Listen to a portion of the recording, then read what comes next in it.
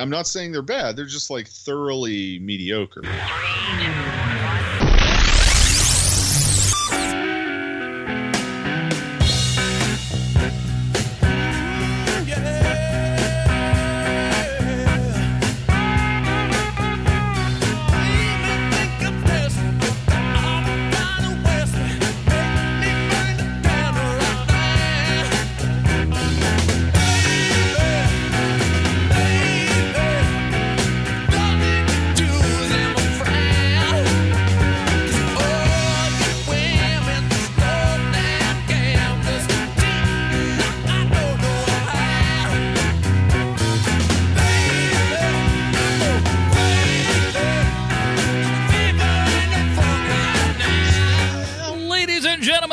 Welcome. Down, bitch, Shut up. You're not on mute anymore. Welcome. I know. Oh, I did it on purpose, motherfucker. Ladies and gentlemen, welcome to the Film Find, the greatest movie podcast ever. Assuming you've never listened to a movie podcast before. I know you've forgotten who we are, but my name's Adam Porteous, and that there's Matt Smith. I'm Matt Smith. We're the tumbling dice, motherfuckers. You got that right, bitches. So, first of all, we've got to say thank you guys for being patient. We haven't had a show in a little bit. Matt's been busy. I've been not busy, but... Dudes, I've been getting my ass kicked. You've been doing Schedule-wise, I am fucked up right now. And God I lost my coffee. Yeah, exactly. And I lost my job, so I got nothing but time. So we have so much stuff to talk about. So we're gonna fill in some gaps. We're not gonna fill in everything because, well, we didn't watch everything. Except we watched more than stuff that came out theatrically. So we're gonna have some special goodies coming down the pipeline. We got some throughout stuff the next couple weeks. Exactly. We got stuff we're gonna talk about here in the regular What You've Been Watching segment. Then we're gonna have some other shit. We're gonna have a whole. We'll talk about at the end of the show. I'm gonna tease that shit. I'm gonna tease it real good. Find out what we got. You know what I'm saying? So we're gonna do all that kind of stuff, man. But we're actually just going to analyze the debate for an hour. Yeah, the presidential debate because it's important. Listen, I already listened to a podcast that deconstructs media. They do 2 shows a week. They're on average 3 hours. So I listen to enough. That's why I was like, okay. So I got plenty. That's the president. We're not doing that shit. Fuck no. Good Jesus. That's one of the few things I didn't watch this week. Thank God. And because. What's the fucking point at this point? Exactly. And like when the last debate was going and everything, I was like, I've never been so happy to be recording a podcast while this shit was going on. Because I was just sitting there, I'm like, oh man, we were just sitting here talking about Luke Cage and not about fucking and not looking at everyone's response about how we're all going to die no matter who gets elected. So I'm all good. Much, much better. And this is going to be much better than all of that. This much I can guarantee you, folks. So on today's show, first of all, like I said, we got a lot of stuff. We're going to catch you guys up on everything. So we're going to be filling in some blanks here. We're going to talk about Magnificent Seven, the remake of the remakes. Can we stop with remakes? We'll see if we needed to stop with this remake or not. This is a remake of a remake of a remake of a TV show of a remake. Exactly. It's Inception. This is a remade remake. Exactly. Of a very long series. It all goes together. We'll be talking about Magnificent Seven. We're also going to be talking about the new comedy from Zach Galifianakis. I like how some people still can't say Galifianakis. It's like the guy's been on the scene for some time now. If you can't fucking say that guy's name, I mean, we're getting to a point where it's, like some names. You know, we're getting it. You know, Tituel Ejiofor. I mean, everyone almost, their tongue almost fell out of their mouth when this guy became, you know, the big prominent actor that he is today. But we've all started to get that. What's the other cat's name? The guy who played David Oyelowo? David Oyelowo. See, that's still tough. He's gonna get it. Yeah. Don't worry, Dave, because he's starting to get there. He's starting to get into some more stuff. You know, so he's gonna become in the lexicon a little bit more. Your time's coming, buddy. We're gonna get to the point. So we got this Zach Galifianakis. Zach Galifianakis, and 3/5 of the Ghostbusters cast. Exactly, with Masterminds, based upon true events. And we're gonna wrap everything up with a new one from Tim Burton called Miss Peregrine's. What's the last part of the bit? Home for the mentally children, retarded children, peculiar children. No, there are no homes for retarded children. We just put them out in the streets like the good Lord intended. Actually, that is what we do with people in this country. Sometimes. We sometimes do. Just literally, it's our mental health policy, our healthcare policy. We just throw them in the fucking gutter. You don't know what to do with them? I don't know what to do with them. Out to the streets with you. You ever seen Oliver? This is the American version, bitch.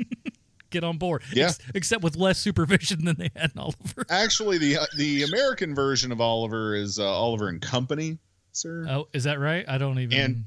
And it's got dogs and cats, and it takes place in the mean streets of New York, and it's got original songs by Billy Joel. Oh, it's a shit. Disney movie. No, with the fucking animated one? Yes. God damn it. I loved that movie when I was a kid. And you know it's American because it ignores how actually terrible everything is. Billy Joel's soundtrack was on point, though. Oh, yeah. I'm not hating. I like love that. Well, and when you're a kid, you don't know no better. I'm just like, hey, right. My parents listen to oldies like a motherfucker, so I'm like, I love Billy Joel. So, and then you're gonna put some fun animation with it. He's got that street savoir faire, man. You got that damn straight. I don't know. Yeah. So we're gonna be talking about all that stuff, and we got. Get this though, Matt. Yeah. You know, I think we need to go away more. I'm gonna be honest with you. Did people miss us? Is that a thing? We got since we've been gone. We've gotten more fucking listener interaction than we've had in a long time. When we leave for 3 weeks, we got a new review. We have a new iTunes review. And can I go into that one? You want to do it? 5-star. What were we calling it? Dick something or? Oh fuck me! It's been so long. God damn it! We're gonna have to come up with some. You have to review us more. Like we have to be able to read a review more than once every 4, 5, 6 months to a year plus before we can. So this is from now like a week or so ago. Mm-hmm. Speeds 5150 on iTunes. Heck yeah. Says fuck yeah. No, you didn't read the title. Greatest movie podcast ever? Question mark. Mm. We'll just erase. I'm gonna Greg Proops this and mark that little question mark out. Fuck yeah! Adam and Matt combine immense movie knowledge, great chemistry, high quality sound, and a plethora of f-bombs. Fucking right. Into one fantastic podcast. See, that's an f-bomb too. Their unwavering determination to watch everything new, no matter how bad, sets them far above other podcasts. You can tell how much they enjoy the cinematic experience, and it comes through in every episode. The What You Been Watching part of the show has my own need-to-watch list packed with new things I would have never found on my own. Do yourself a favor and give it a listen. Also, Adam, your great intro and ending music choices are on point, son. Thank you. Keep it up. That's one of the things that I don't think, that's one of the big things with this show that I'm like, these are just what my musical tastes are. Like, I have a wide variety of shit I like to listen to. Everything from like really old stuff to new stuff to just you fucking name it. I like listening to it, and so that's just my little view into Adam's brain for the music that he likes listening to. So also the only part of the show you put any time or effort into doing. That's true. Outside of that, you can fucking forget about it, son. I don't even care. I just go like, I keyed. You be on. Look, yeah, you wouldn't be, but like sometimes I am like we'll be kind of rounding the home stretch for everything, and I'm just like, oh shit, I gotta get a song, because we do the whole show live. Which I always tell this to people who are kind of wanting to start podcasts and everything. If at all possible, fucking just record your shit live. Do not like I got some friends who do podcasts, and God bless them. They go through and like. It's tough to do what they do live, but they've got to like edit stuff and like go back and forth. I'm like, I can't fucking do that. Like I edit like 2 things onto the show. I pick some funny clip that we had, where either one of us says something silly or stupid. I plop that on the front, then we put the other thing in there, and that's it. That's all the editing that I do. No, nothing else is cut out. If we fuck up, we fuck up, and that's it. But that's also, I think, what makes podcasts good is like when you just and honestly, and again, these are all tips for new podcasters. It just makes you better. You have to get better, faster, quicker. Because I hate when people just go like, well, I got to take out all the ums and the uhs and the ahs and the spaces. It's just like, what you need to do? You need to get fucking better. And the only way to get better? Treat it like radio. Yeah. You got to just fucking talk. Just fucking put it in there. And if you and here's the thing. You're going to say some stupid shit. There's going to be some uhs and some ums and whatever. But here's the thing. You'll listen back to it and you'll go, fuck, I got to fix that. And you know how you'll fix it? Doing a better job next time. And it's just you just want to get better and better. So like that's my tip to people, because I do have people from time to time ask me, it's just like, well, how do you do the podcast? Do you edit? Do you do? I'm like, fuck no, dude. That's way too much work. I did some of that way back in the day, but Bill from Outside the Cinema, he was really the person that kind of like, the more I heard him talk about stuff, he's just like, don't fucking do that. Just don't do it. Just record it and have it be the thing. It makes you better. It makes the show feel better, and it flows, man. It just works, you know? Anyways, let's get into a couple of things here, because before we get to what you've been watching, again, like I said, we go away and then we get emails. We don't get emails on this show very often, but when we do, we'd like to read them. And I don't know that this... Okay, we're going to go ahead and read this one here. This one is from... now get this, Matt. Uh-huh. This person beat you to the punch. Oh, this is from Dr. Karen. I'm not going to say Dr. Karen's last name, or Kieran. Kieran? Kieran? I think it's Kieran. Yeah, probably Kieran. Yeah, it's probably better. Kieran writes as follows. Hey! I don't know if there's not a... it's entitled Avatar is the name. Now, granted, this one's from like 12 days ago, so it's been a while, but here comes don't you ever mention those Canadian sons of bitches. Yeah, well, it's my people, and we'll get to that in a moment too. Hey, when I was watching, I was waiting until I saw Sully, until I caught up that episode on the podcast. Perhaps as a result of your personal dislike for the film. I don't know that we disliked it. It was just fair. And, yeah, it was whatever. And you're by no means alone. I think you're desperately mistaken about Avatar. Okay, all right. Well, let's get into it. Titanic went over budget and was going to end his career, and that was far worse for Avatar and broke the box office. Avatar was delayed by years, going. Okay, kind of repeat that a little bit. So Cameron will do something with the advancing incorporation of technology into storytelling, as he did with his previous films in the Avatar sequels, that will capture people's imagination and break the box office again, love or hate the movie. For a start, he's actually planning to shoot footage in the Marianas Trench, and he's not making 3 new this is the worst part of this whole email. And he's not making 3 Avatar films concurrently. He's making 4. Currently due in 2018, 2020, 2022, and 2023.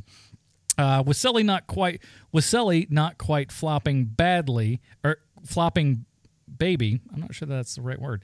But set in 2009, 2 years after the release of the iPhone, and people are using home phones and flip phones like it's 1999. I'm not sure what that last thing really means. Maybe I'm just stupid. It's quite a possibility. But that is from Dr. Kieran. Dr. Kieran, thanks for that email and reminding us that Avatar is going to be a thing, and we all need to make sure that this planet explodes by that point. And I think if we elect Trump, that might happen. You never know. Who's to say? Maybe. Who knows? Do you think that he'll be alive then? Well, I mean, Cameron, okay, so let's... Do you think he's going to live through this? I think that's a legit question. We're talking 2023, right? So Cameron's what? Probably 60, 62? Somewhere in there. Probably in that neighborhood? Mid-60s, yeah. Yeah, somewhere. Yeah, he's somewhere in his 60s. So here's the weird thing about that email for me, and I'm going to fixate on this like a mother for a minute. Okay. I think that flip phones in 2009, very common. Yeah. Very, very common. I mean, let's not forget the iPhone was just released the year prior to that, 2008. It was. I'm like, it was a big seller. Don't get me wrong, but it wasn't like the. I had a flip phone until 2012. Yeah. Right, like I did, and I'm in my early 30s. Sad. I was a late comer to cell phones too myself. So like when I was in college and stuff, and they were just like, don't you have a cell phone? I'm like, no. Why do I need a cell phone? I mean, because but back then all they were was fucking Nokia bars, so they didn't do anything. Yeah. But I do think that Dr. Kieran's onto something. I do think that the Avatar sequels, at least the first one, will make money. Oh, the first one will definitely make money because there's going to be at least enough intrigue that people are going to go see it. No doubt. I think 4 is a fool's gambit. Indeed. At this point, And 2019, that is a decade after the first one. And I just I've told students, right? I mean, I teach college. I've told students about Cameron, and they don't know, right? They're fucking film students. They don't know that James Cameron is planning on making 3 and 4 of these. Right? I hate those film students, by the way. But I had problems with those in college myself. So, but I mentioned that, and they're like, "Why?" And I go, "Well, didn't you like the other?" They're like, "Yeah, but why are you making 4?" It's like, that's the way Hollywood works now. They operate on a fucking 5-year plan. Like they gotta graduate and pay off their car and all this shit and have a job that they're making this amount of money and right, like save this amount every year. Except it's this a 5-year plan for Hollywood. Yeah, except for this Hollywood plan is like, I'm gonna go out and smoke meth for a while, and we'll just see where it takes me. Sure, it might be great at first, but it's going to be a quick, steady decline thereafter, my friends. Watch Breaking Bad. It doesn't end well. It does not end well. Here's another email. All right. I like this one. This is from Jacob. Jacob writes, "Hello, gentlemen. It's Jake. You may remember me from the other emails, such as, why does it take a year to reply to my first email? And the iTunes... And iTunes says no one cares about you." That was honest to God. I love that email so fucking much. Where it's just like, no, it was a mistake you got into the top 150. We fucked up. It's true. Which it ain't been there since. So fucking maybe that was right. Oh, God. So I've been away on FMLA for the birth of my daughter last month, and I'm just now catching up on the episodes I missed during that time. Probably don't want to play so many fucks around a newborn. That's probably a smart plan. They don't fucking understand that shit. Yeah, that's true. Though I would, honest to God, when like my sister, like when her first kid was born and everything, I wasn't cursing a streak or anything, but I'd say a little something. She would just be like, she was so overprotective, brand new mother and everything. So, no. I'm like, she's an infant. She's not going to understand anything that anyone's saying for quite some time. I don't think me saying damn is going to really, fuck this kid up for life. And she's fine now. Guess what? She's 5 and she's fine. So I think I was proven correct there. Anywho, catching it back up on the email. So I wanted to share my experience with the movie Don't Breathe. There was some difference of opinion between the two of you on how good it was, and I thought I'd let you know whose opinion was right.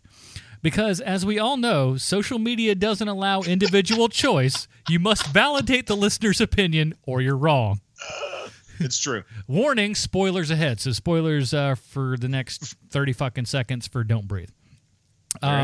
In my opinion, Don't Breathe has a solid idea at its core, but fails in the small details that don't make sense, as Adam mentioned. Here are a few things that bothered me. One, if the kid didn't want to shoot... I'm going to take my headphones off. Hold on a second. One, if the kid didn't want to shoot the blind guy walking towards him, he could have just hit him with the butt of the gun. Trust me, he wouldn't have seen it coming. But dude... he didn't. Okay, that's worth it. He didn't. We can just end it there. I'm on board. He didn't add in the badoop doop. I did that myself. I thought you need a little bit of juice there, Jacob. So I embellished a little for you, but I think it merited it. Number 2, what was it about the shoes that made the smell stand out? Perfume, smelly feet. Why didn't he notice it when it was in the closet with her? I don't remember what scene that was. Something about shoes. All right, number 3. That one's weak because I don't remember it. He's probably seen this quicker than I have. Number 3. The main characters never used noise to distract the villain. One could have made noise while the other snuck up on him, or used noise to get him to shoot in the wrong direction. In the movie, the villain is shooting at every noise they made, so take advantage. Good point. Number 4. Lastly, when they did, he get... Well, hold on. Okay, all right. Lastly, when did he get the gun back at the end? It was knocked away in the fight. When and how did he find it? That's a good question. I don't know that one either. Again, it's been a hot minute since we've seen it. So, I don't remember. It was all these things and the lack of character depth that took me out of the movie. It's a decent horror movie, but not something I would recommend to anyone who isn't a big horror fan. That email was way too long, so thanks for reading it. That's from Jacob. Jacob, thanks, buddy. And I agree wholeheartedly with your sentiments. I'm just going to sit over here and do whatever. All right. Again, we go away for months, Matt. Well, almost a month, and we get so many emails. Here's our last email of this episode. And if you want to email us more, thefilmfind@gmail.com. This is entitled, and we just got this one 2 hours ago, just before recording here. Reaching out from listener land. This is from Thomas. Hey guys, Thomas from Quebec here. Just wanted to give your show support and let you know how fucking awesome you guys are. Well, no, thank you, man. You're fucking awesome. I'm blasting through your back catalog of work, and I really appreciate the effort that you and Matt are going to each show. By the way, I personally appreciated the longer formats. We did too, but honest to God, it was like it got to a point where we were doing 3-hour episodes, and it was, and I listened to many. I got about 4 or 5 podcasts that I listened to that are that long. It's got its good and bads, you know. Yeah, but you know, it is what it is. So keep up the. So he goes on. Keep up the good work, and hope to catch you if you ever come up to the Great White North, aka Adam's true homeland. I'd love to go to fucking Canada again, man. It's been way too long, probably like fucking 10-15 years at least. Quick, what you been watching on my end? Ex Machina, that shit was amazing. One of the best sci-fi movies I have ever seen. A couple of personal nitpicks, but very few and far apart. Yeah, agreed. That movie's so fucking good. Yeah. The Town, awesome action sequences. Affleck, which is always a hit or miss as an actor for me. Just okay. Hawkeye steals the show. I really fucking love The Town, and I'm excited. Like anything Affleck does at this point, like I've been championing that motherfucker for. Dude, his new gangster movie looks badass. It looks like it's going to be good, man. I think. Yeah. And I also do want to see him in The Fucking Accountant. I do, dude. Yeah, that's next week, dude. And now Yep. I'm looking super forward to that. I love what the guy's been doing, and he's like, there was just an era in there that he was shit on as an actor, and I just think that was so unjust. I think he's a great fucking actor. I think honest to God, he's probably going to go down as one of our great directors too. And if you'd have thought that from the guy who was in fucking Mallrats, is fucking the Gentleman's Wear, whatever the fuck. He wants to screw you in a very uncomfortable place. Exactly, like in the back of a Volkswagen. The back of a Volkswagen? There we go. Yes. Oh, pretty good. Kingsman, the church scene, damn. Also, great story, action, gadgets, babes, and what else could you ask for? Not a lot. I'm super stoked for the sequel for Kingsman coming up, and not too awful long myself. Yeah. Merci Buttercup for all the content you guys put out there, loyal listener Thomas. P.S. Sorry for the grammar. English is my second language. That's better than most of the shit that I put out, Thomas, because I was born speaking this language. We do this show literally every week, and sometimes Adam can't type in the episode numbers correctly on iTunes. On the iTunes feed. The preceding ones are there.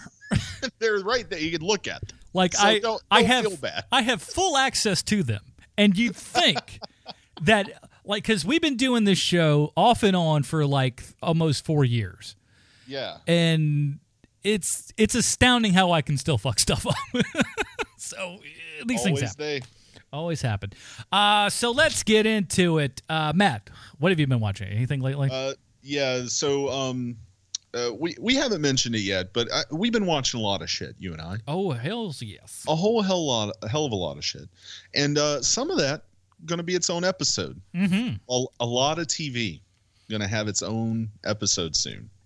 So in the interest of saving that material for its own episode, I want to talk about a movie that came out last week that you did not see. Yes. And this is Deepwater Horizon. Mm-hmm. So this is the true story of the big giant disaster and everything. Splody oil derrick. Yeah, right on. Well, it's the drilling rig. There you go. I don't know the proper terms. So the the derrick would be put on top of it after the drilling rig had hit oil and capped the pipe and then moved on, right? So this is the exploratory vessel, basically, the Deepwater Horizon, this massive fucking offshore rig that in 2010 went up in flames and was the largest oil spill in U.S. history. Oops. It's directed by Peter Berg, written by Matthew Michael Carnahan and Matthew Sand, and of course based on an article, a news article, which I think a lot of people think is odd, but it is not. No. A lot of cinema throughout history has been based on news articles. Wouldn't all of the President's Men one? Well, not just that. Like you go back to classical Hollywood. There were studios like MGM would have an entire department like within their story unit, right? Their screenwriting and story unit, who like their entire job was to find interesting stories from the newspapers and turn them into movies, like to draw up spec scripts for them. Go down and buy a paper, and I want to get some good stories. See. So anyway, this has kind of an all-star cast of at least people you have recognized before, and then also some really big fucking stars like Marky Mark Wahlberg, Kurt fucking Russell. Yep. It's got John Malkovich doing a pretty decent like French Cajun kind of thing going on. But it's very staccato. Yes. Oh, it's fucking good. Ethan Suplee, speaking of Mallrats, up in this mother. Gina Rodriguez, Douglas Griffin, James Dumont, a whole bunch of other people. Oh, you forgot my girl. Which one? Hello. All right. Fine. Oh, his wife? Yeah. Yeah, she's barely in it, Kate Hudson. That's just a bummer. But she is in it. Probably as much as the other characters who aren't Mark Wahlberg and Kurt Russell, quite honestly. There's a lot of oil on this thing, man. What's going on? So this movie is pretty watchable, but also maddening in really weird ways. Okay. So this now is like the second part of a trilogy of films that Peter Berg and Marky Mark are making together. The first one a few years back was Lone Survivor back in 2013, right? And now they're back with Deepwater Horizon. Lone Survivor was a true story about a platoon of soldiers in Afghanistan, I believe it was, not Iraq. But anyway, their mission was to kill a Taliban leader, and they all fucking died except Marky Mark. Right. Story. Great American valor tale. Nothing too spectacular, but like American spirit survival shit, right? Deepwater Horizon continues this trend of like American masculinity under attack, and we're gonna fucking survive against all fucking odds and come out heroically in these awful disasters. It's a pretty decent action flick, but next year, or I assume it's next year, theoretically it could come out like later this fall. I don't fucking know because they didn't have a release date on the trailer, but it played right before this movie, so of course they're marketing to the same people. Right. A movie called what is it? Hold on, let me click Peter Berg's name. Patriots Day. Oh boy. Patriots Day is the story of Marky Mark, Boston Police Department officer. Yeah. I've seen a poster. I don't know that I've seen a trailer, but I've seen the thing. It's about Boston bombing. About the Boston bombing at the marathon, yeah. Right? So which honestly, how much of that story can you really make? Well, if you focus on a white dude being a good cop, I mean, it's like 2 hours of that. I just don't. Okay. Well, that's how this movie is, quite honestly. Like, although this one I think works better than Lone Survivor did, which had the same problem, and it probably works better than the next one will. At least this one has like a little bit of of a thriller aspect. We all know what happened. We all at this point know kind of an excruciating detail what happened and what went wrong and who the bad guys were. The real problem Richard Jewell. Oh, wait a minute. That's another. Well, the real problem with Deepwater Horizon as a film, however, is that on one level, it really wants you to understand that the BP executives on the rig were shitty people who like caused this to happen, basically, right? Oh. But on another level, it is completely devoid of the political implications of them being shitty people, right? So it's almost like everything is drilled down to the person being awful as opposed to the corporation pressuring them and being shitty and not, right? Like not actually being responsible for any of this shit at the end of the day. Which just seems like a really weird tack to take when you're making this movie, right? Like BP got out of this shit almost scot-free. Just about. I mean, they're the whole South Park, kind of spoof where it's just like him going on and going, I'm sorry. Right. And that's basically what happened. But here, it's like this weird fucking like American individualism that pops up, right? In a Peter Berg film? Come on. That is just like, well, like we fucking survived it, motherfuckers, and that's what's important. I mean, right? Like we showed that shitty BP exec who did this to our boat what the fuck what was. Okay. Except like we ended up like not doing that. Yeah. Well.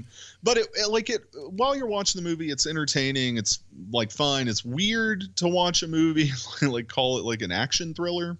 When it's based on this huge tragedy where like 11 people died in a fucking fireball explosion as this rig collapsed systematically into the Gulf. But that's what it is. It's a disaster movie. It's all right. I would suggest watching this when it comes on basic cable. Okay. Because it'll be there soon. Yeah, and I'm kind of surprised, man. There's a lot of stuff that's like heading out into video territory, and even fucking Netflix, like way fast. Yeah, there's several things where I'm looking. I'm like from animated stuff and other things. I'm like, holy shit, how is this hitting Netflix this fast? Crazy. I wish that like Peter Berg would go back to making some promising shit again. Yeah, it seems like it's a lot of the he's been doing some work on TV. He directed a couple episodes of Leftovers, I remember. I think he directed the pilot for Ballers on HBO. But he's in it a little bit. But like really like Hancock, The Kingdom, Friday Night Lights, those movies are fucking good. Yeah. Like they're not great movies, but they're fucking solid.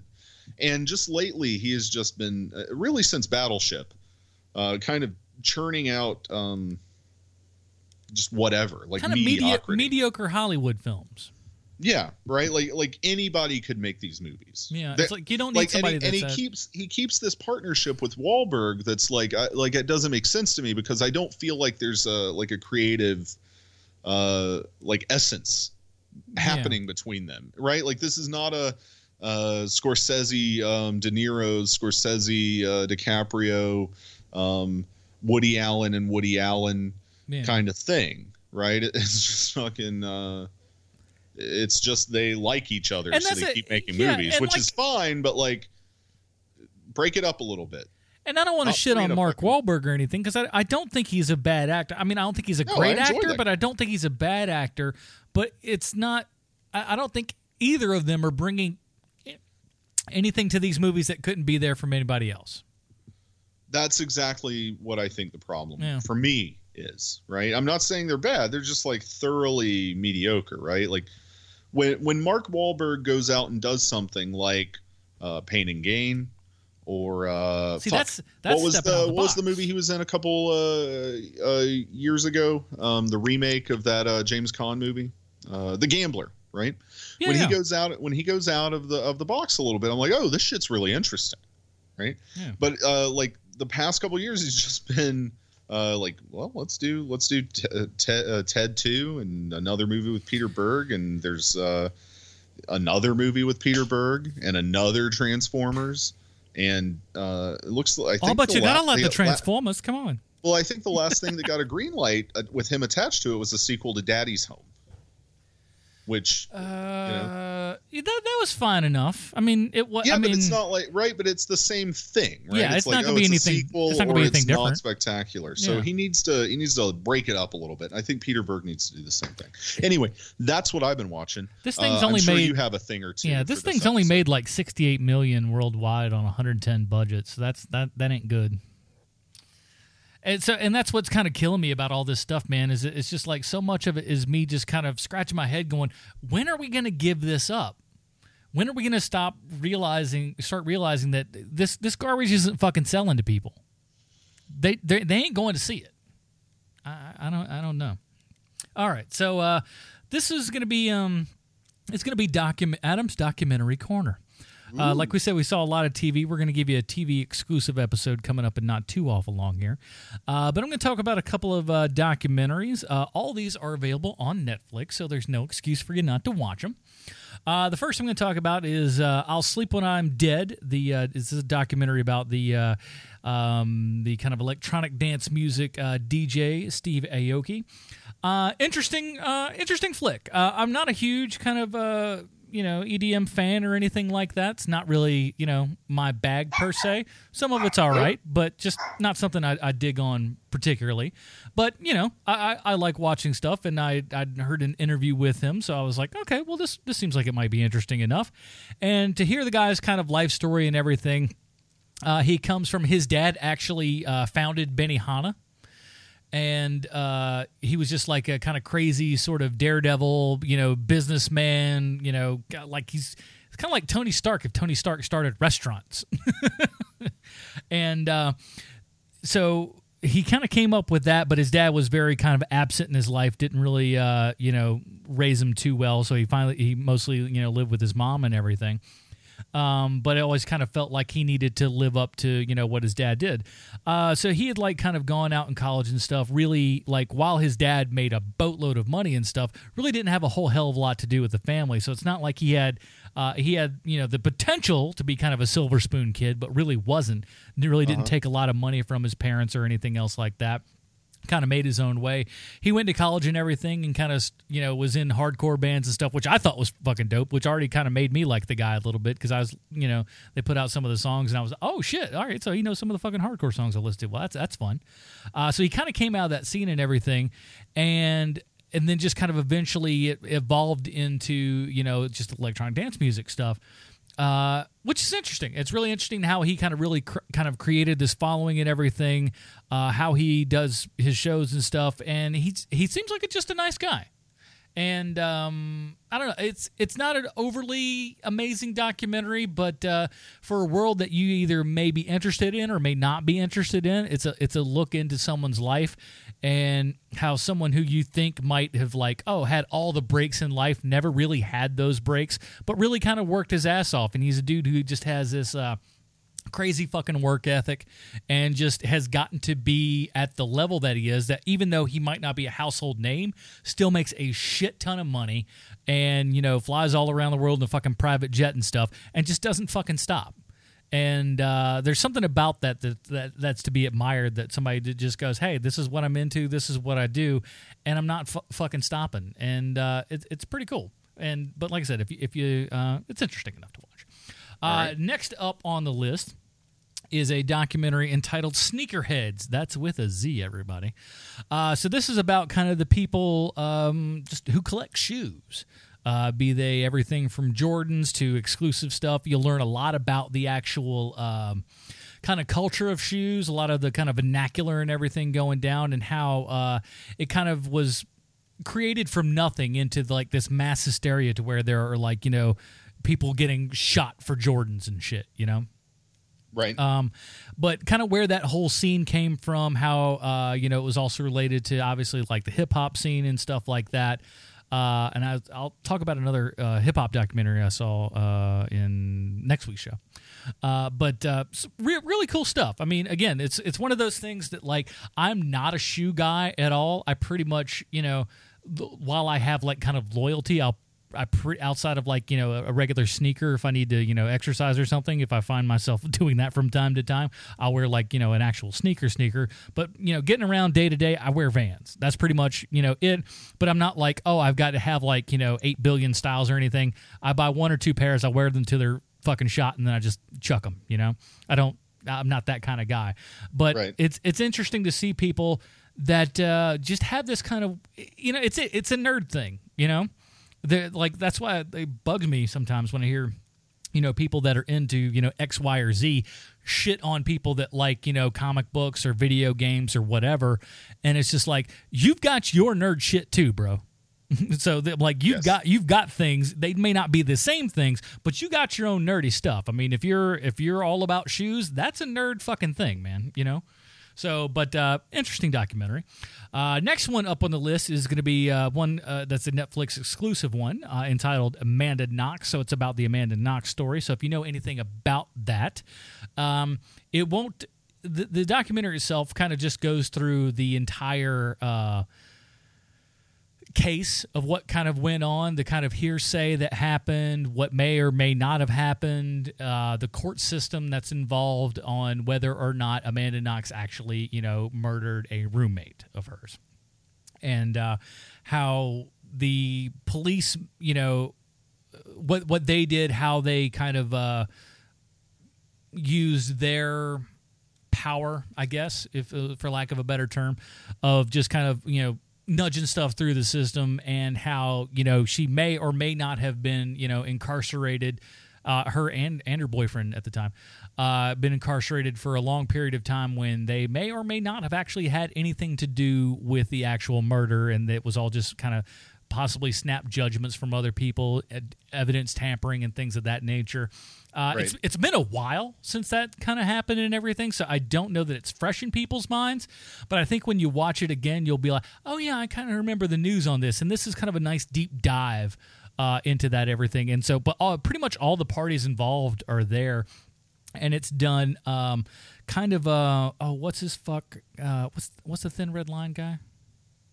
Errol Flynn act, almost. Yeah, Errol Flynn. Well, Errol Flynn, yeah. No, Errol Morris, no, of course. It's Errol Morris. I know. I just swashbuckling Errol Morris. I love the idea of that old fuck sitting behind a camera with a fucking just sword, just what to just parry and thrust against his interviewees.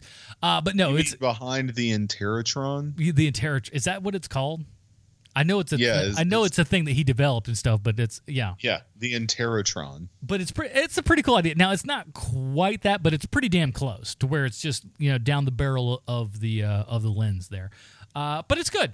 It's an interesting thing, and you may or may not have been old enough to dig on it when it was there. So I'm gonna wrap it up here. I can only tell you half of it because it's fucking almost 4 hours long. But I started and got halfway through, 2 hours through the new documentary from Peter Bogdanovich that's on Netflix, Tom Petty Running Down a Dream, which is about good things. And it is 2 hours in, and I'm about what literally seems halfway through Tom Petty's career. I'm a fan of Tom Petty. I wouldn't consider myself a big fan of Tom Petty. I have seen him live, but it's kind of tough with some of these people.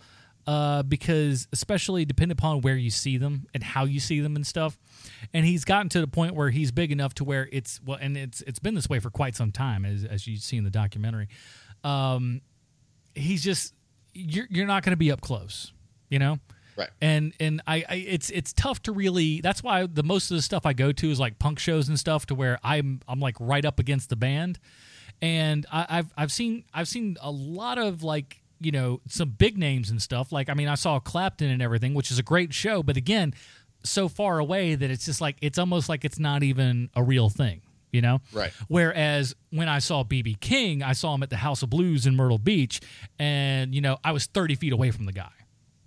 So that was like a standing room only thing. And like, that was like, to me, that was like, still remains like the most amazing show that I've ever been to, because you are, literally just bare feet from a fucking legend of music and everything.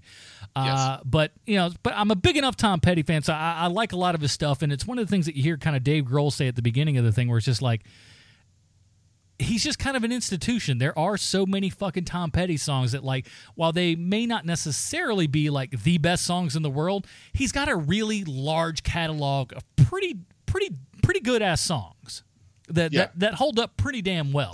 And he's a traveling Wilbury. Yeah. So, I mean, I'm sure they'll probably get into that in the second half and everything, because we're only like about halfway through. We're only like just after Damn the Torpedoes. So to give you an idea of how much is being covered in this.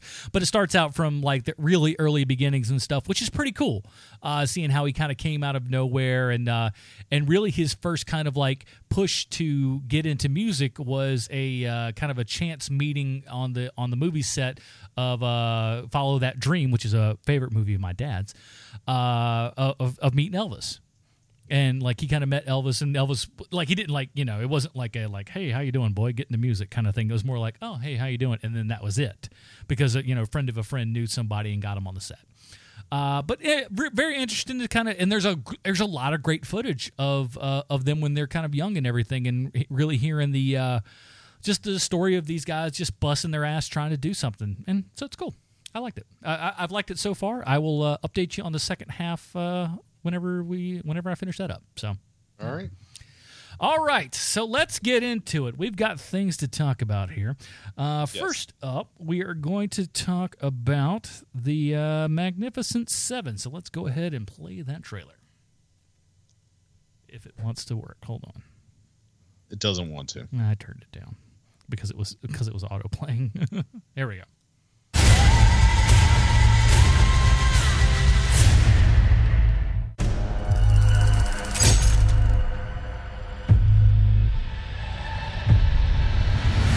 Man carries a gun, he tends to use it. Dan, you dead? Pity. I had just ordered a drink from that man. Took a job looking for some men to join me. Is it difficult? Impossible. How many you got so far? You and me?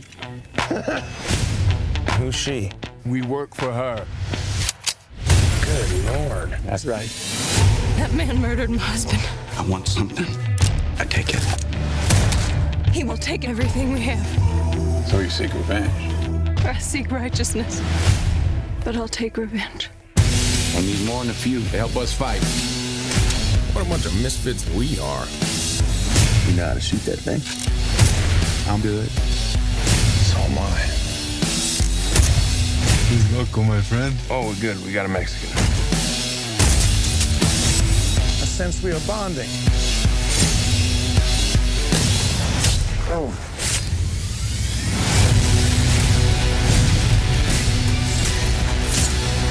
We got a 7. He's got an army. And they'll be murdered By the world's greatest lover. Why are you here? Fighting someone else's fight. These people deserve their lives back. Just make sure we're fighting the battle in front of us, not the battle behind. Every man's got the right to choose where he dies. We have nowhere else to go, so... You ain't never seen a soldier like me. Like 1, 2, 3, I'm a vigilante. 4, 5, 6, kiss that ass goodbye. When I pull the gun, then somebody gotta die. What's the plan? I've always wanted to blow something up. It's not a plan. I'ma put your lights out. We can do this right now. I'm ready. Whoa. How'd we do? I think we killed them all.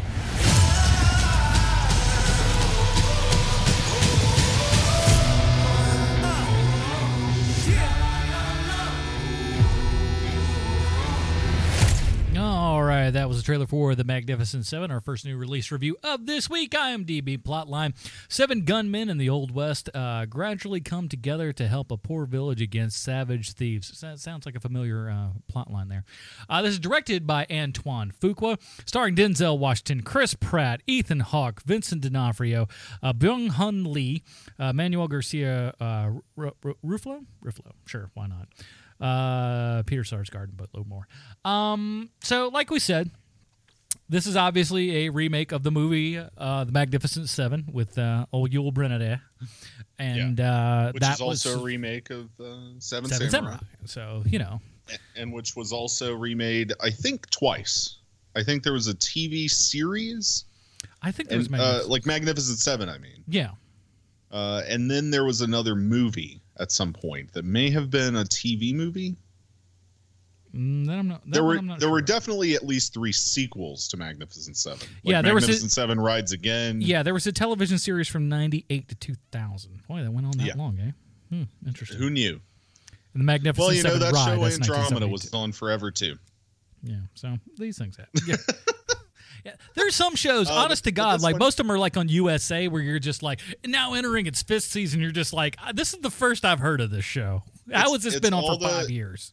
No, man, all those syndicated shows from the 90s, you're like, hey, wait a minute. Renegade has how many episodes? 168, and you're like, what the fuck? So this one, updated screenplay. I like that they credited Kurosawa and his screenwriters, right? Shinobu Hashimoto and Hideo Ogune. Yeah. Like that did not happen in 1960 for the Magnificent Seven. No, which was weird too, because like so many people, because that really was also the kind of heyday for a lot of early Japanese films and stuff. So you think that they would kind of, vibe off of that a little bit, though. Copyright, way different. That's a good point. I can't get paid for this shit. This one, adapted by Nick Pizzolatto, who everybody knows from True Detective's 2 seasons. And I think the majority of what we ended up seeing actually came from a rewrite by Richard Wenk, who's worked with Fuqua several times. Okay. On the Equalizer, and maybe that's the only thing he's done. But a lot of similar stuff, right? This guy wrote 16 Blocks, and he wrote Expendables 2 and The Mechanic, and the new Jack Reacher movie is this guy. Most are serviceable enough. So, like I think what we ended up seeing in this movie is mostly this guy's work, where it's like these kind of tough talking action sequence kind of things. Right. Yeah. So where do you want to start talking about this thing? Well, Adam? Here's the thing. Yeah. I'll say this. Famous first words, all our reviews. Here's the thing. Denzel is a way better actor than Yul Brynner, so that automatically will give you at least a couple of points. And I love The Magnificent Seven. I own it on Blu-ray. It's right over there. And that's a great movie. I mean, here's the thing. You're up against 2 movies that are really fucking good. You're up against Seven Samurai, great fucking movie. You're up against the original Magnificent Seven, great fucking movie. And this thing, outside of a couple, so the basic premise is the same for all of these things. Kind of poor villagers or people in a particular town having some problems with these outlaws and everything, and they got to get a group of ragtag people together to, help save them. Same plot for all 3. Yeah. And so you kind of know where things are going. Yeah. I think Sarsgaard makes a good villain. He's he's got a menacing kind of jolt to him and stuff. So I like when he's evil, whether it's here or even in the Green Lantern movie, no less. But he plays kind of a scummy guy really well. They give him enough things to chew on and enough really, horrendous bad guy things to do to make you want to have him fucked up. And like I said, it's the audience that was here, that was in the theater with me. It was packed out on that day. It was number 1 at the box office when it came out, if memory serves. And they liked it. And, I liked it well enough. I don't know that I would watch this before I'd watch those other 2 movies again, but it's serviceable. I mean, it's not bad, but it's not overly great. I think that it does what it needs to do, which is get the audience to care about its characters, and it's a crowd-pleasing movie. Yeah. People were satisfied watching this. If you haven't seen those other 2 movies, this movie will more than please you, for sure. Yeah, but by all means, fucking go watch Seven Samurai. For fuck's sake! I don't even give a shit if you watch the Yul Brynner Magnificent Seven, even though it's great. I'm just saying, Seven Samurai, for fuck's sake, is like the quickest 3 hour and 20-minute movie you've ever watched. I was about to say, you got to make sure that you're in for a penny, in for a pound there, though. That's the only thing. Modern audiences, that's good, tough. Man. Oh, I'm not. You'll get no argument from me. Modern audiences, a 3 hour Japanese movie in black and white, maybe a little bit much to handle for some. That's all. Yeah. So this movie works for me on several levels. Denzel is the biggest one that it works for me on. Mm-hmm. I like the guy. I think he's great here. Chris Pratt almost doesn't work for me in this one. And I like Chris Pratt a lot.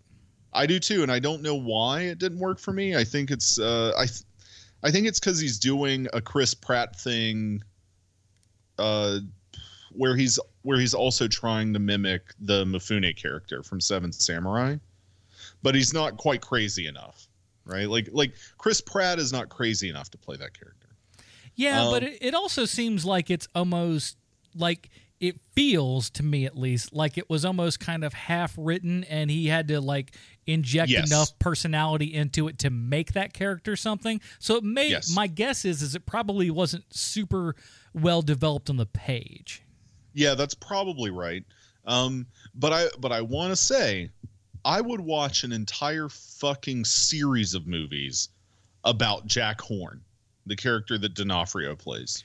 Very interesting choice. I wouldn't be able to fucking understand half of the shit he said. I would watch an entire series of movies about that character. He's a big guy, and when you hear him talk, because we all know what Vincent D'Onofrio sounds like. Yes. And especially coming off of Daredevil, where he was just Mr. Big Heavy, just like in every sense of the word.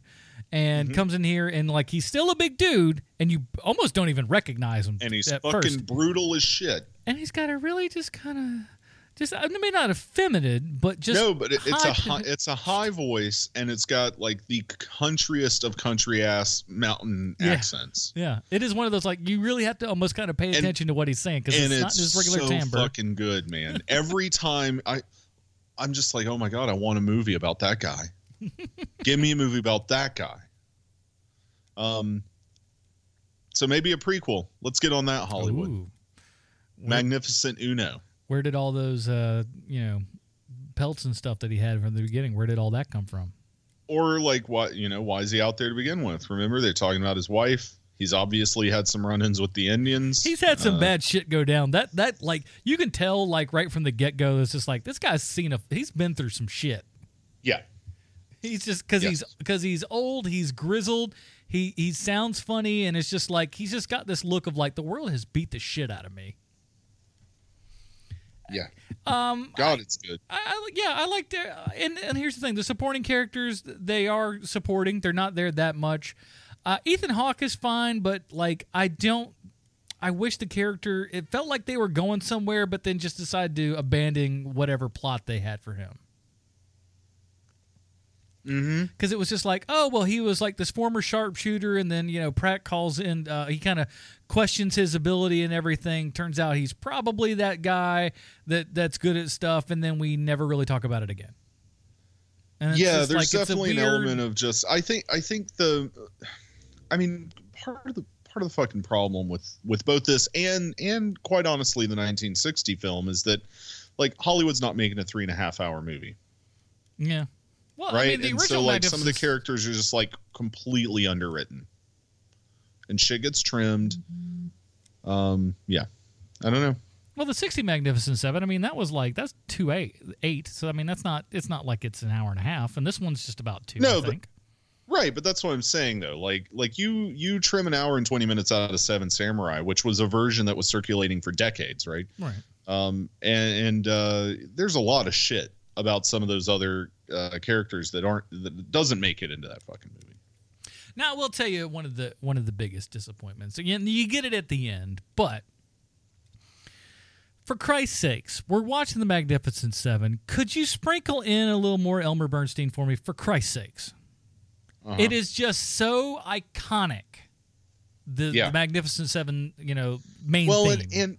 And not only that, but we never get the shot. And the shot I'm talking about. We never get that in this movie. It's, we get versions of things that sort of could be that, but it's not like, just do the fucking shot, man. Yeah. Do the shot of all of them. Just fucking do it.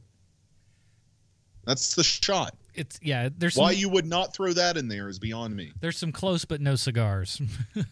Yeah, right. I don't know. Yeah, I don't know much more to say about it. The movie's pretty good though. It's enjoyable. I enjoyed it. If you like this sort of thing, you've probably seen it already. It's the fucking third week it's been out. But go see it in the theater if you're into this sort of thing. It's a solid rental though.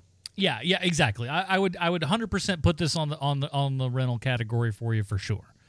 At this point, if you haven't seen it, you ain't gonna go see it. But if it comes up on Netflix or something like that, yeah, definitely take 2 hours out. It's fun enough for all that. I cannot believe that the shot of all of them in the town is not there, right? Like that, you just need that fucking shot, man.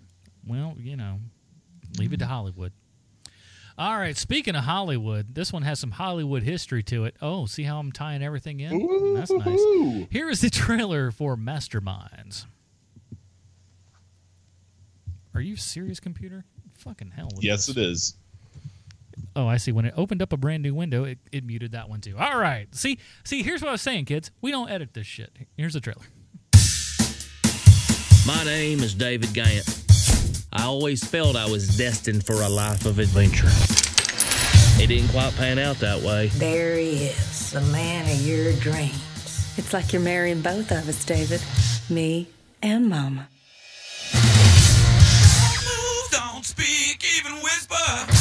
Then one day, I met Miss Kelly Campbell. What would you do with $1 million?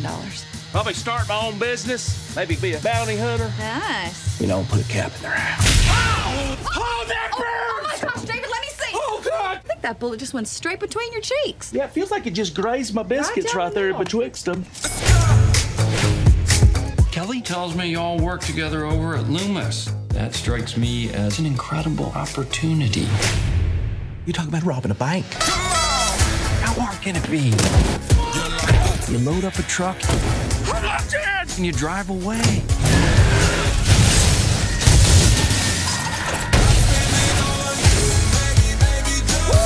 Police are calling it one of the largest cash heists ever. 17 million missing. Authorities are now searching for this man. Look at him. Look like Kenny Rogers and Kenny Loggins had a love child. And then Kenny G, he just showed up to the birthday party, started playing the flute, and messed this boy up. Let's blow a zillion, baby. It's time to cut David Gant from the team. We can't do this. This is wrong. So, who y'all want me to kill? Whoa! Not now, not in front of. Is it one of them? No. Boys, go upstairs right now. See y'all in a little bit. I spend it all on you, and I get them real quick.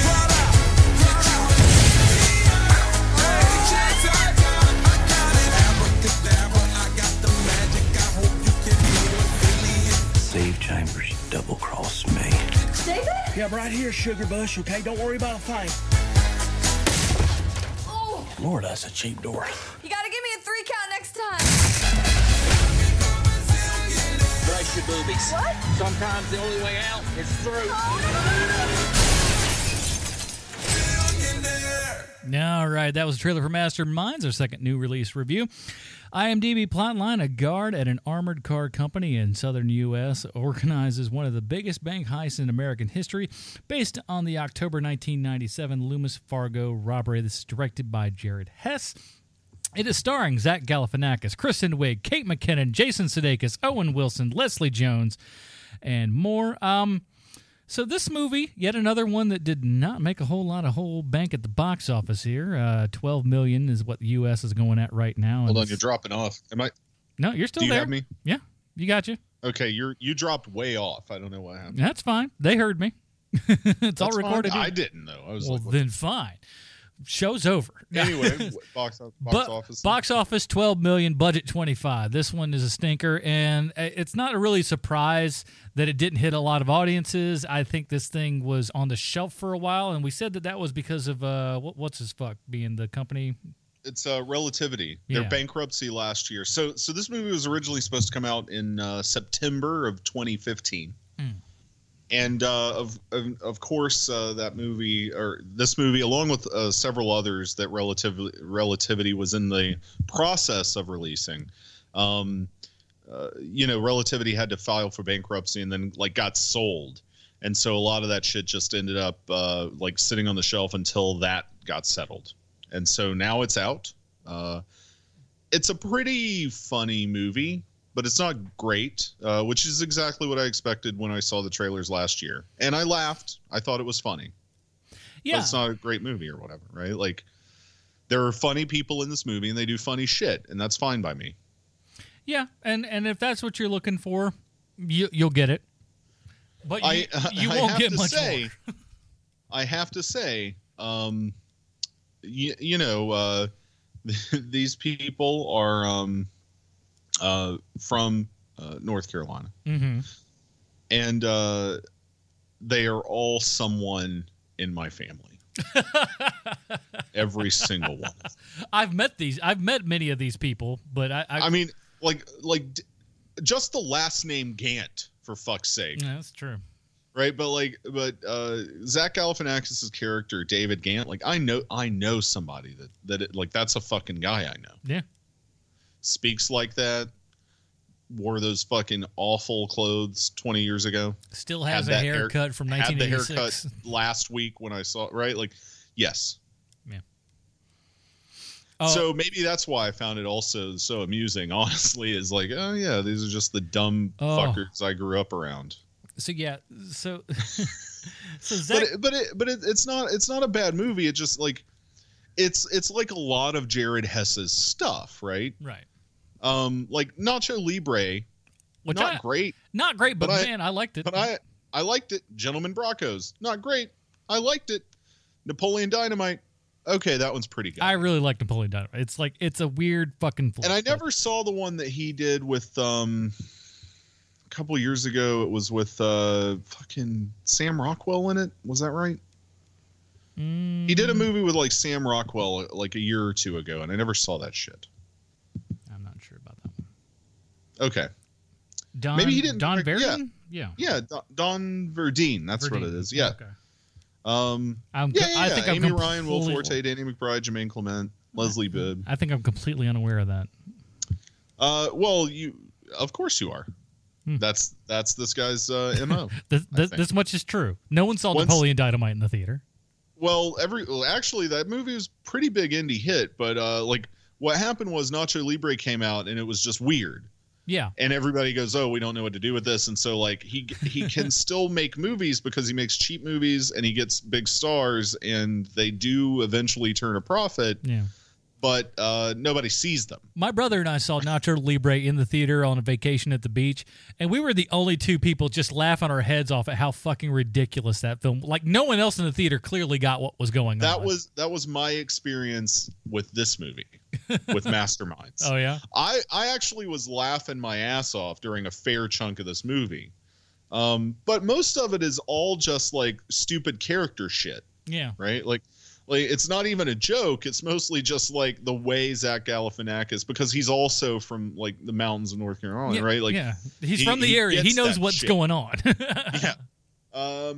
And so I don't know. I enjoyed the movie personally. I won't say that I highly recommend it, but it was funny. It's silly goofiness about a fucking heist, and it has 3/5 of the Ghostbusters in it. and it works.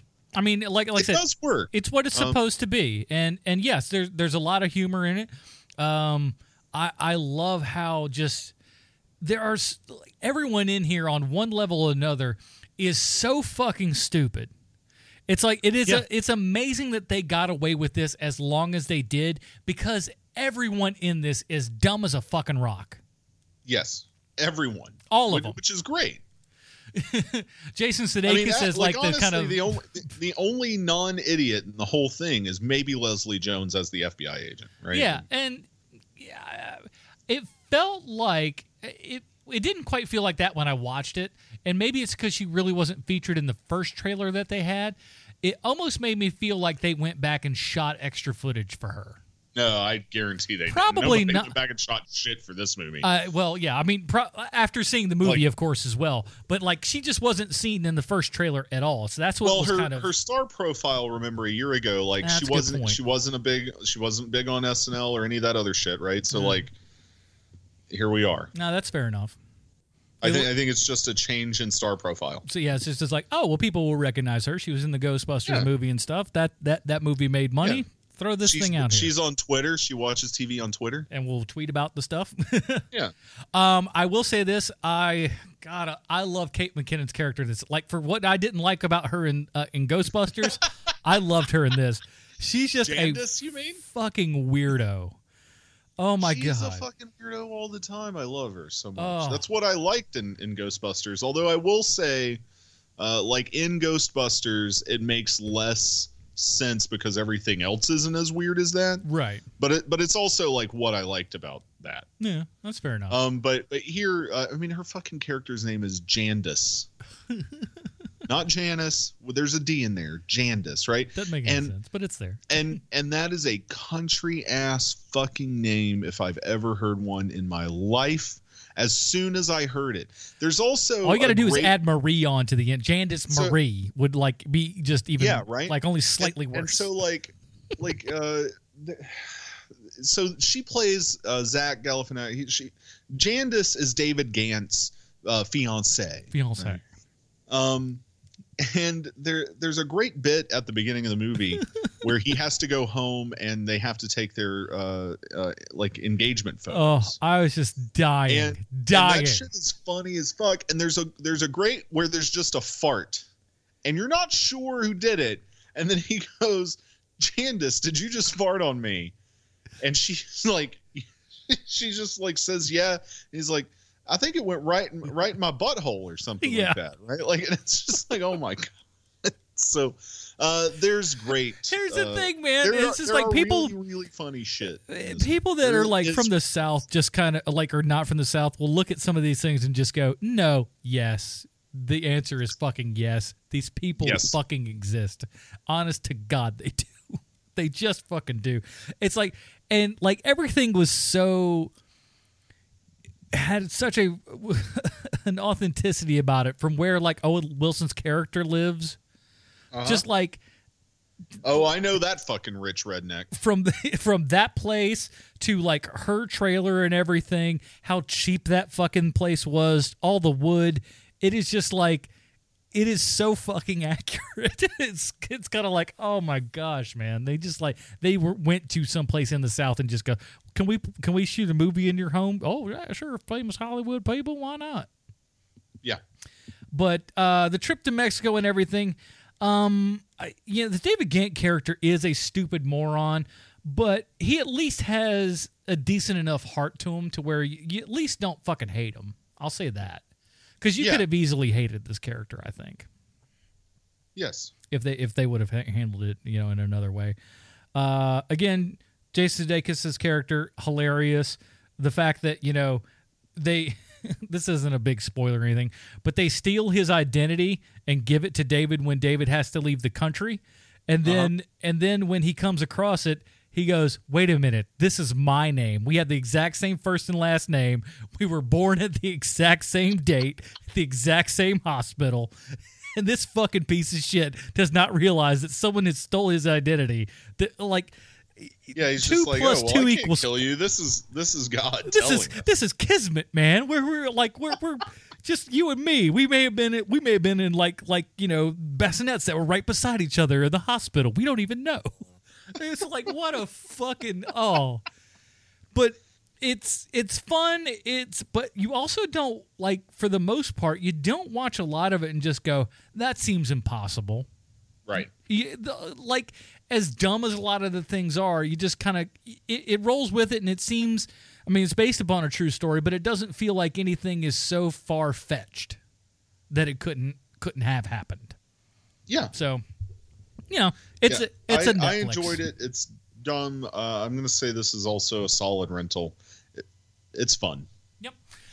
All right, let's get down to the last one. Here's a trailer for Miss Peregrine's Home for Peculiar Children. There's a new world coming.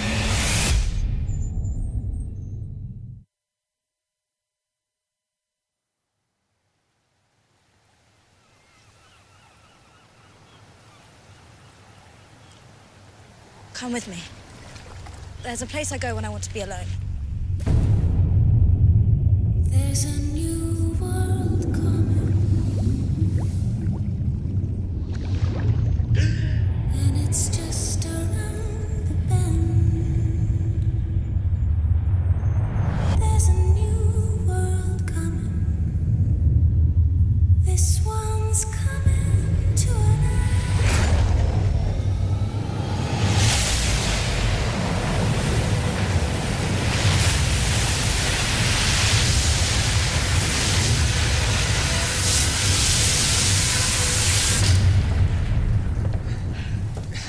How did you? Air. It's my peculiarity. If I show you the rest, you have to promise not to run away. There's a brand new morning, rising clear and sweet and free. Jake, right on time. Miss Peregrine, delighted to meet you. He's invisible. Of course. We're what's known in common parlance as peculiar. Claire, why aren't you eating? She's embarrassed in front of Jake. Don't be.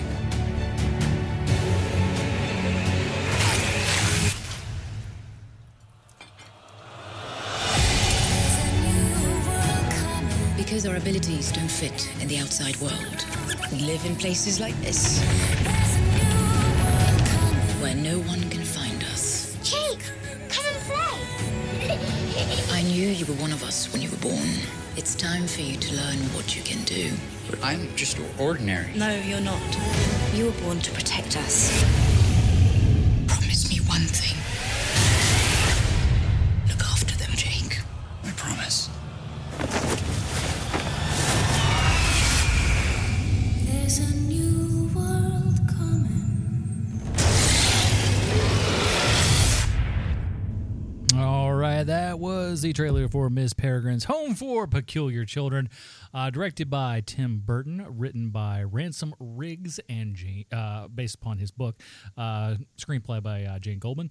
IMDb plotline: when Jacob discovers clues to a mystery that stretches across time, he finds Miss Pettigrews' Home for Peculiar Children, but the danger deepens after he gets to know the residents and learns about their special powers. This is starring Ava Green, Asa Butterfield, Samuel L. Jackson, Judi Dench, Rupert Everett, Chris O'Dowd, Terrence Stamp, and more.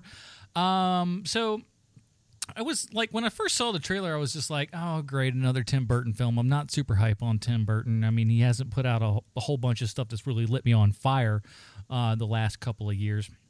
I think the last thing that like really did anything for me was Big Fish, and that was fucking like 2001 or something like that. 2003 or so, I think. Well, yeah, early 2000s for sure. Yeah, early 2000s, because I remember talking to people about it in film school, and that was like 2003. So 2002, 2003, somewhere in that neighborhood. So he really hasn't been popping lately for me. So like when I saw it, I was just like, oh, well, it's going to give more of a Tim Burton-y thing. And I was like, oh, Jane Goldman's going to be writing this. Okay, well, I dig what she does. She, of course, did like the Kick-Ass movie and also did like Kingsman and a couple other stuff. So I kind of like what she throws down. Yep. Often collaborator with Matthew Vaughn. And so I was looking forward to this, and like, did you have any expectations of this thing going in, or? Well, I'd heard good things about the books. I hadn't read them. It's a very popular young adult series. And this feels like it definitely wants to be a series. Well, I mean, there are multiple books, so why not? I have to say, I think it's interesting enough to move forward. But as far as my own like expectations goes, I wanted it to be good. I love Ava Green. She is so good in everything. Mm-hmm. She's the only good thing about like Dark Shadows, for example. Right? So I wanted it to be good. I wasn't sure that it would be. Yeah, that's where I came to it from. Okay. What about you? This movie bore the piss out of me. I did not give a fuck about anything. God, I was so bored. I really wanted this to be something. I could not muster the attention to just to delve into this at all. I'm just like, I'm watching, I'm like, please start to get good. Please start to get good. And 2 hours later, it ain't good. Is this, I don't know who this is for. Cause like, I don't know that young kids could like this. I think older kids will be bored by it. There's not a whole lot for adults. It's got some interesting aspects to it, but all of it falls very, very flat for me. Yeah, I really liked it. I think it worked for me. But I don't know who it's for either. It's for me. This movie is for me. I guess, because I'm sitting there watching, I'm just like, who is it? What's the audience for this? Because it's clearly like young adults. So this is like anyone from like 12 to 17. Well, the young really adults like in this. the audience, I was in there with young adults. They were into it. I mean, like fucking tweens and teens and shit. They're into that. They're into it. Like I didn't like the youngest kid in there left. They walked out because it got to the point of like the monster eating the kid's eyeballs. Yeah, there's some stuff that could be for smaller kids certainly too scary for them for sure. So they just jetted. I mean, it's PG-13, so that should tell you. And a PG-13 from Tim Burton, so that's going to get a little scary. And there are some kind of scary stuff in it. And the monster thingy kind of works. Sam Jackson sort of works. I like.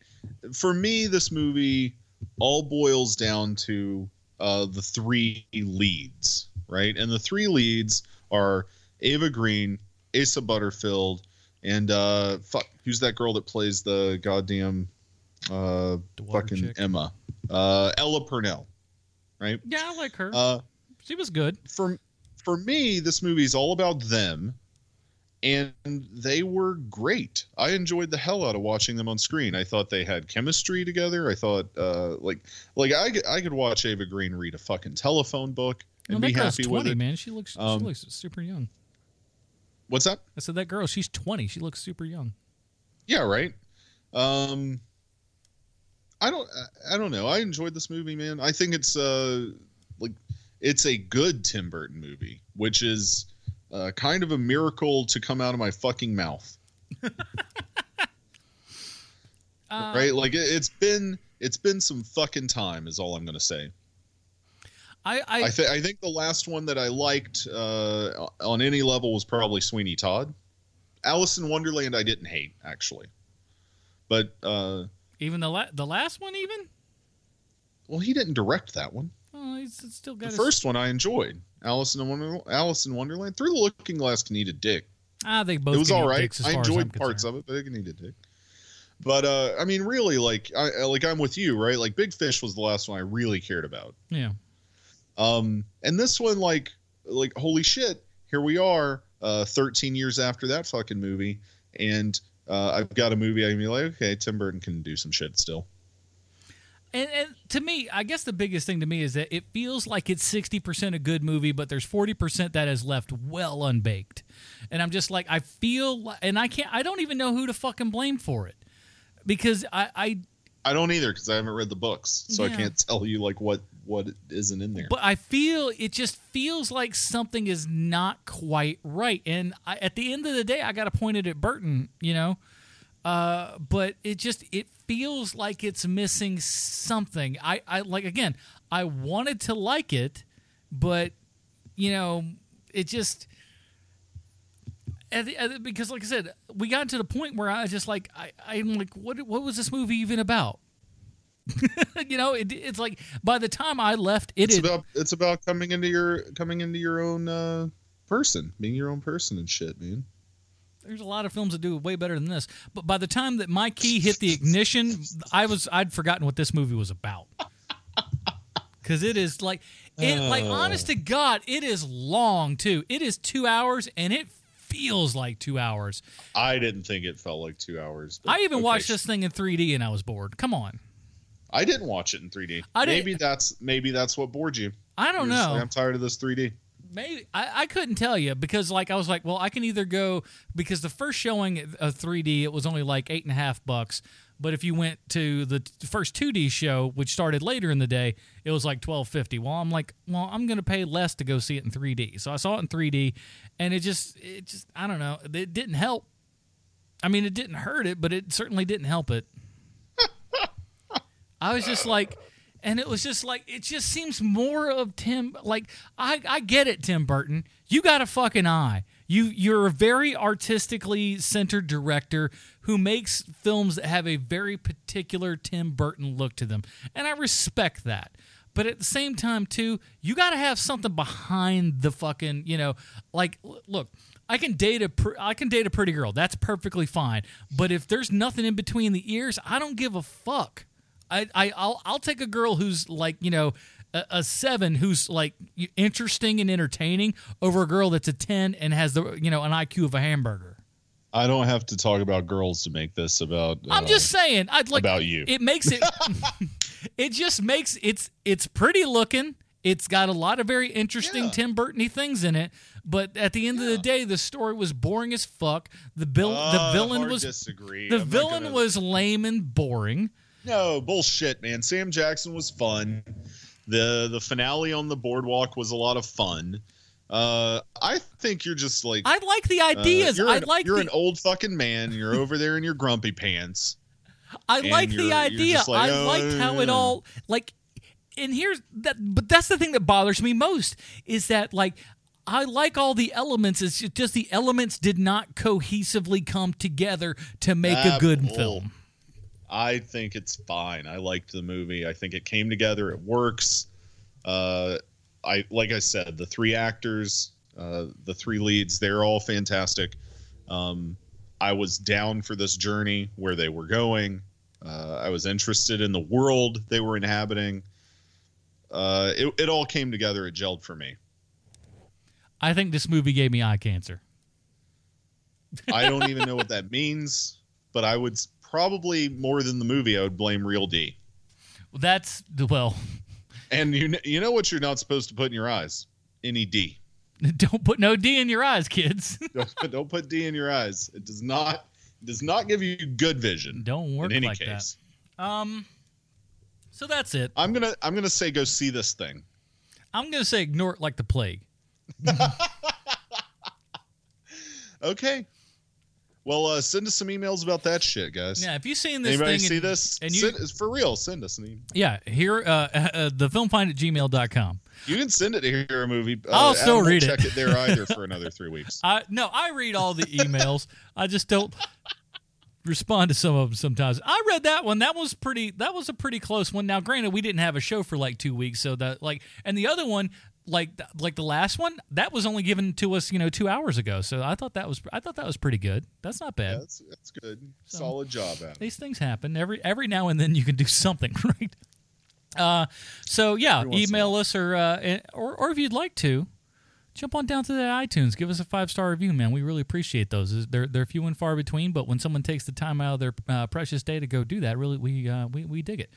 So also, if somebody wants to hop on my Amazon wish list and buy me the new Blu-ray of Miami Vice, the complete series that just came out, or maybe a 4K TV, whatever you want to do. Well, I'm not going to tell you how to live your life. What am I? Who am I? So let's talk about what we're going to be doing. So we have, first of all, I'm going to put it up right after this one, probably the next day. But I went out to see Shin Godzilla, the new Toho Godzilla movie.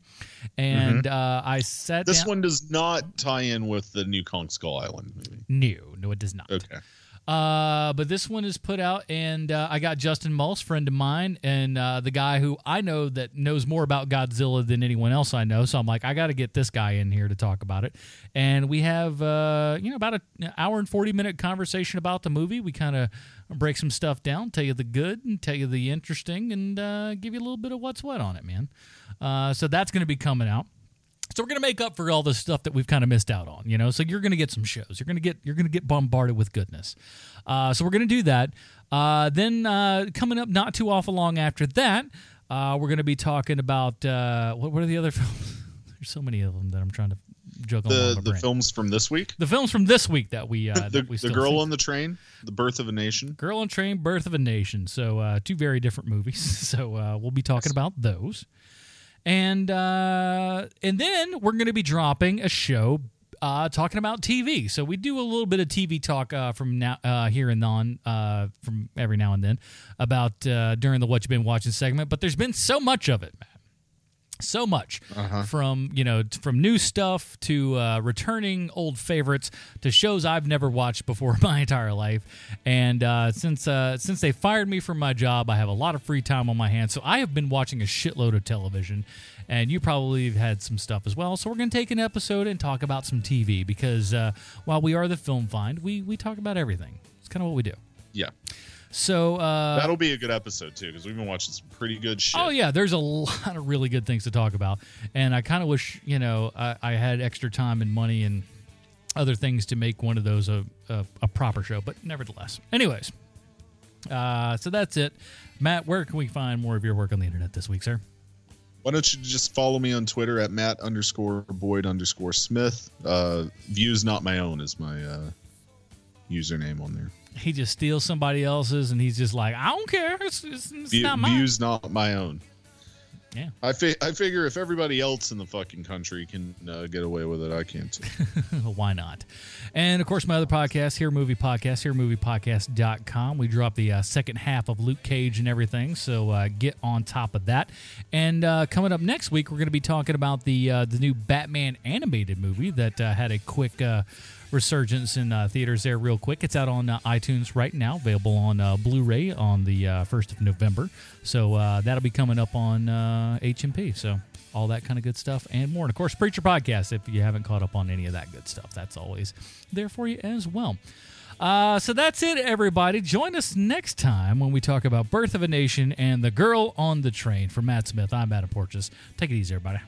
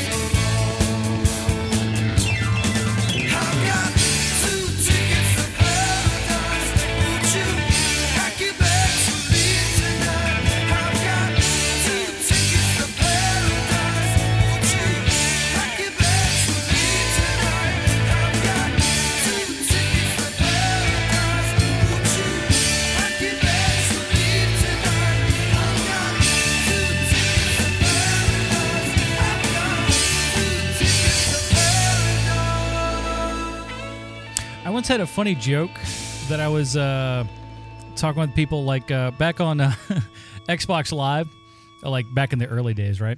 You could play like a poker thing, right? And so I pretended that I had a tick to where I would just start singing 2 Tickets to Paradise whenever I've got 2 good cards in Texas Hold'em. It's fucking stupid. So here's what I want to talk about. Because we need to. Okay. You know what I'm going to talk about. You know, there's an old saying, Matt, and I believe this one to be very, very true. You got to watch out for people who protest too much. Because what's the other old saying? Be sure your sins will find you out. So frequent internet asshole. Frequent internet asshole and receiver from abuse both on this show and on the tweeters. Devin Faraci. Well, it turns out he's the scumbag we all probably figured it that he kind of was. Well, I mean, like, look, this is not the thing that made him the scumbag. No, so many other things. Like I always tell people, I'm a scumbag, and this is just the thing that finally the nail. That finally people could not say he wasn't a scumbag anymore. True. The one thing you can't really run, it's pretty fucking tough to run away from. Yeah. And so you want to give people the lowdown, or I mean, I don't know, man. It's just so fucking like I could go on for hours talking about this fucking prick. You know, like he's written some good stuff. I'll give him some credit, right? We've talked about him on the show, like some of the shit he's written before. Mm-hmm.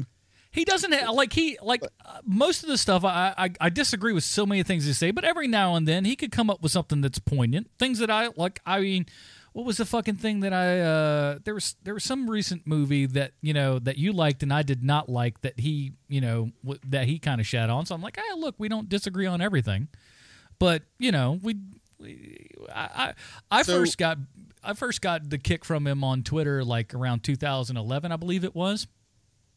When Sidney Lumet died, and he took the time, instead of going, man, we lost a great filmmaker who leaves behind a legacy of fantastic films.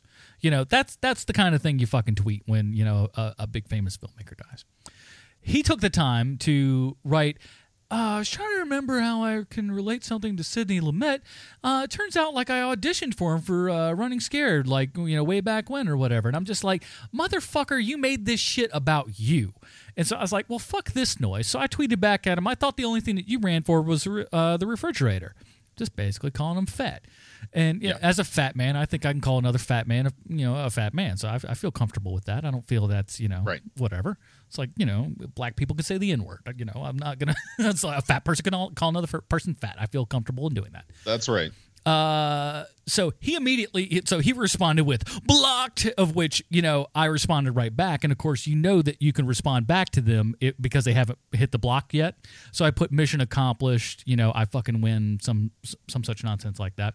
So, he blocked me for a long time. You had some dust ups with him not too awful long ago. Yeah. Well, mine was just because he was, he was talking shit about BuzzFeed. Oh yeah. And that's fine. But it's like, all I did was like, hey man, there's actually like really good writing on BuzzFeed. Here's somebody who does some shit. It's film stuff, which I know you like. Yeah. And she's fucking better than he. And there's some goddamn. Now, no one's saying that there's not garbage on BuzzFeed, because Lord knows there is. But they in certain departments they have stepped up their game. Yeah, but also like that claim is like saying like, oh yeah, like Birth Movies Death wasn't just recycling shit that like Peter Soretta had already fucking broke and done better. Well, let's be honest, and has a better and wider audience. I mean, that's what it is. Like Birth Movies Death and Chud, right? Were like both Ain't It Cool level. Yeah, or aspired to be. Well, I mean, like writing quality wise. Well, right. And here's the thing, though. Like, Ain't It Cool was like the one that was around forever. That was kind of the stalwart, right? Yeah, about 99, 2000. Yeah. So that was kind of like back in the day. That was kind of the big thing. Then Chud did have like, it was kind of like it was definitely in the also rans category for sure. And Slash Film really did come and eat everybody's breakfast because honestly, they had a better fucking product. It was aesthetically more pleasing, and it was done how a modern website would be. Chud was not that way. Ain't It Cool News was definitely not that way. But they're like, hey, we're going to do a modern website for movies and stuff. They got good writers and they had quality stuff coming out, right? So so they did a good fucking job at that. And then, there were obviously the splinter offs and stuff, Hit Fix with Drew McWeeny stuff, which he's now left. What was there's another one or two out there, but you know, it all comes from that stuff. And then Birth Movies Death actually started off as Badass Digest, which then had to, you know, which was the most unbadass thing that you could do, was pussy out because no one would either A, print your name because it had badass written in it, or B, also would not take you seriously as an actual fucking journalist. So you did the most unbadass thing you can be and changed your name to Birth Movies Death, which was a magazine that they had already published out of that with the same name and everything. So it's not like it came out of nowhere, but it was a pussy move to just kind of go like, oh, we're so badass. Part of that, but part of that also was like the transition to being backed by Tim League at Alamo Drafthouse. Yeah, exactly. That was the big thing. That's kind of what gave that, you know, its legitimacy. Is that hey, it came from this guy, and this will be the site that kind of champions these, you know, kind of one-off things, the stuff that that are not really talking about, you know, right? And it never really lived up to that. That was the bad part. And the other thing is that, you know, Devin was also very much a whiny bitch. And well, you know, like he famously when my favorite thing about recent Devin's bullshit was like earlier in the year when he had that viral story about like toxic fan culture and all that shit, right? Which, like, some of that's legit, but also, like, you are that fucking fan, bro. Yeah, that's the part that bothers me. And right, like, so, like, my favorite thing about that shit is that constantly people would, and I was one of them because I fucking love raking in some mud, was that fucking story from Chud back when oh fuck, what movie was it? It was the goddamn it was a sequel. The fuck. Anyway, he got into it with a studio like press screening person. And he, it was fucking Fantastic Four: Rise of the Silver Surfer. You know this fucking story I'm talking about? Vaguely, I think. So on Chud, his old site, he wrote this fucking insane article where he is just going off on how unfairly he was treated compared to every other film critic that was there, and how he didn't get a personal invite to this press screening that was going on, and how that was fucking rude because he was one of the only people that gave the first Fantastic Four a positive review, and he felt like he needed to get there, and then he got there and there weren't fucking reserved seats, and he's like, oh, I'm gonna have to sit among the fucking common folk and watch this fucking thing. Heaven forbid. And right, and so this whole fucking thing, and it's like, dude, you are the guy you're writing about. You're the fucking guy. So of course, like, now since that article, he's had an increased profile of people noticing that he's been a shit, right? And it's been growing for years, and people within, like, I know a fair chunk of people who are within the film journalism community. Everyone knows Faraci's a shit. Yeah. Everyone knows. It's common fucking knowledge that, like, he's a fucking dickhole, right? You know, he'd be at the Fantastic Fest, like the one of the neat things that they did was they'd have like kind of like a, I don't know, I can't remember what the real fucking name of it is, but they'd have like a battle where, you know, you'd have two people who have two opposing ideas about movies, and one would argue one thing, one would argue another. You'd have a regular verbal debate, and then after the debate, you would have a pugilistic pummeling event. So you'd have these two people go through and put on, you know, big gloves, big boxing gloves, big headgear and all that shit, and duke it out. Yep. And he soundly got his ass kicked minimum 3 times, I think 4 times. But by even like string beans like Joe Swanberg, who's not like right. He's a tall guy, but he ain't a big dude, you know. And Faraci's, you know, kind of, he's a stocky boy. He ain't tall, but you know, he got a little heft on him. Joe Swanberg should be able to knock your fucking ass out. I mean, again, he's a string bean. But anyway, like, so it finally happened, right? Like, with all the shit going on with Donald Trump the past week about grabbing pussy and being able to do what he wants, a Twitter user called him out, like a former friend of his from years ago, when he was like voicing his outrage about Trump's rapiness, which is totally fucking there, right? But it's fair enough allegation to say that he's a douchebag. No, not too many people are going to fight you on that. But basically, this Twitter user just goes at and when she's like, "Hey, you remember when you grabbed my pussy and then bragged to our friends about it?" Oops. And this is a guy, for those of you that don't know out there, who's like super hard, on feminist movements and shit, and very kind of like for, what I call just the kind of liberal douche-tard thing where they just like you pile after every. Well, the problem comes in, Adam, right? Like Faraci's bent is fine and good, right? Like I have that shit myself. When you take that on, there are a couple of things that you have to make sure of beforehand. Indeed. One is if you have done that shit, you have dealt with it properly before moving into that space. Fuck everybody doing this shit, right? Like you have to be like, okay, if I groped somebody or I did some other thing that I'm about to start talking shit on, you must have I talked to the fucking person that I did that to and like apologized or talked it out and made it clear that I'm trying to get to a better place or that I am in a better place. Absolutely. And if you have came to the light for that shit. Yeah, if you came to the light and decided to like, oh my God, I've been a horrible person. Let me try to get my life together. You make it right with the people that you've as wronged. We all know, Faraci does not do that shit. Oh God, no. He will never admit that his apology is not an apology. Right, like he released a statement. He stepped down Birth Movie's death this week, and his statement it doesn't even have like an apology. His reply tweet was not an apology. His stepping down was not an apology. I can only believe you. I don't remember it. I'm sorry. I apologize. Blah blah blah. Right? It's like that's not the apology. To which she's responded, "You've retold this story to many people on many an occasion, and I have these people that could back me up on this. So you remembered it enough."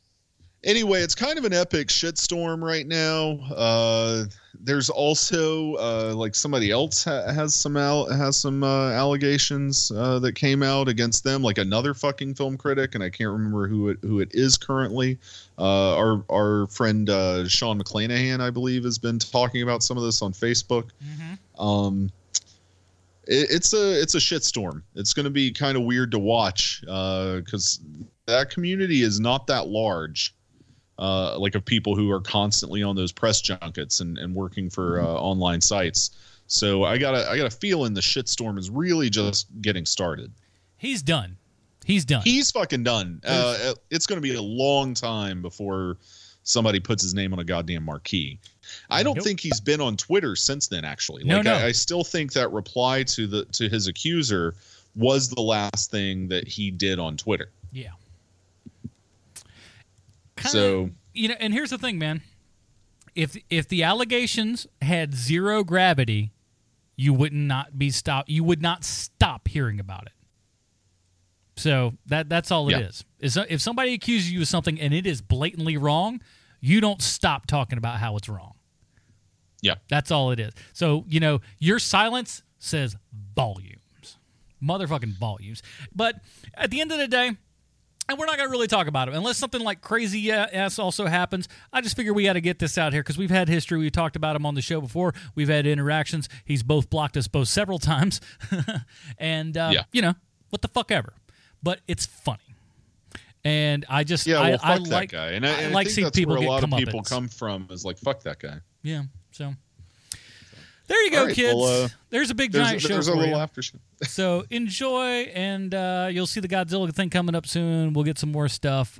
Thanks for see you got your long episode in here. There you go. See, emailers, you could do it. See, you got a longie in there. We ain't gonna make an hour 50-minute podcast every week. I'll tell you that much right now. No fucking way. I can't do it. All right, we'll see you guys.